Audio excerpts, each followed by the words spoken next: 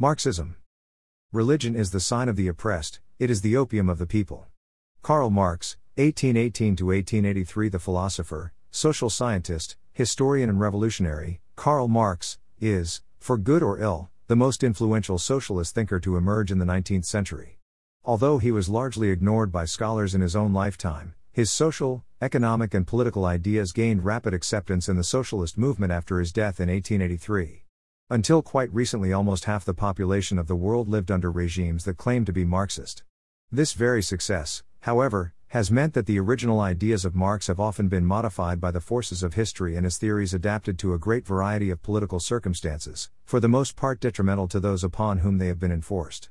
In addition, the fact that Marx delayed publication of many of his writings meant that it has been only recently that scholars have had the opportunity to appreciate Marx's intellectual stature.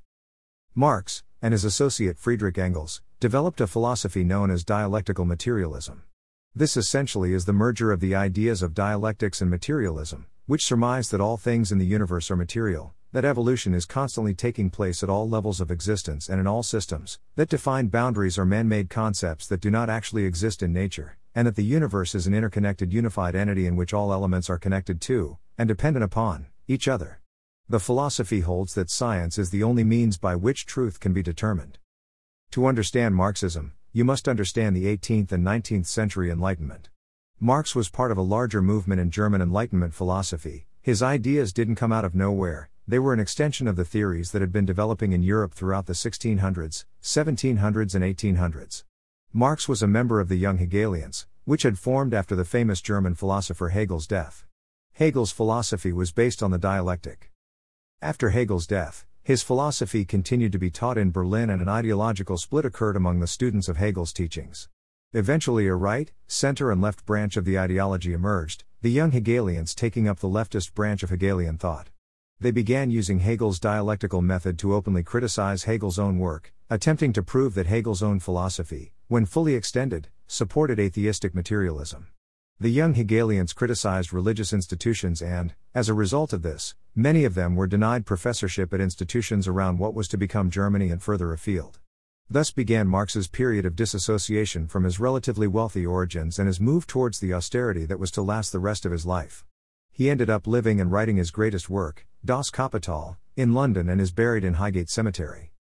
Marx's own contribution to Hegelian debate was to write the critique of Hegel's philosophy of right, which contained in its introduction the oft-paraphrased paragraph, "Religious suffering is at one and the same time the expression of real suffering and a protest against real suffering.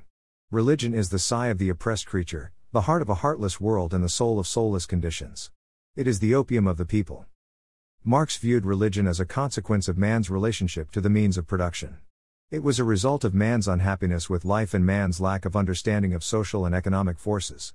Therefore, the Marxist position on religion is, 1. That criticism of religion and the advance of science are important weapons for combating religious views, and 2. That religion will never be fully eliminated until man has control over the economy and man is no longer alienated from productive forces.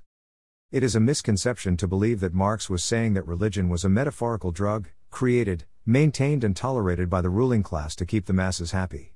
Marx was actually concerned with far more weighty problems. Among other things, he was describing the basic human conditions under which an abstract human being could exist. Man is the world of man, state, society, he concluded, and the concept of God was a necessary invention in an inverted world. Once the world was right side up, the idea would not be needed. In other words, religion was a requirement of the proletariat to deal with their living conditions.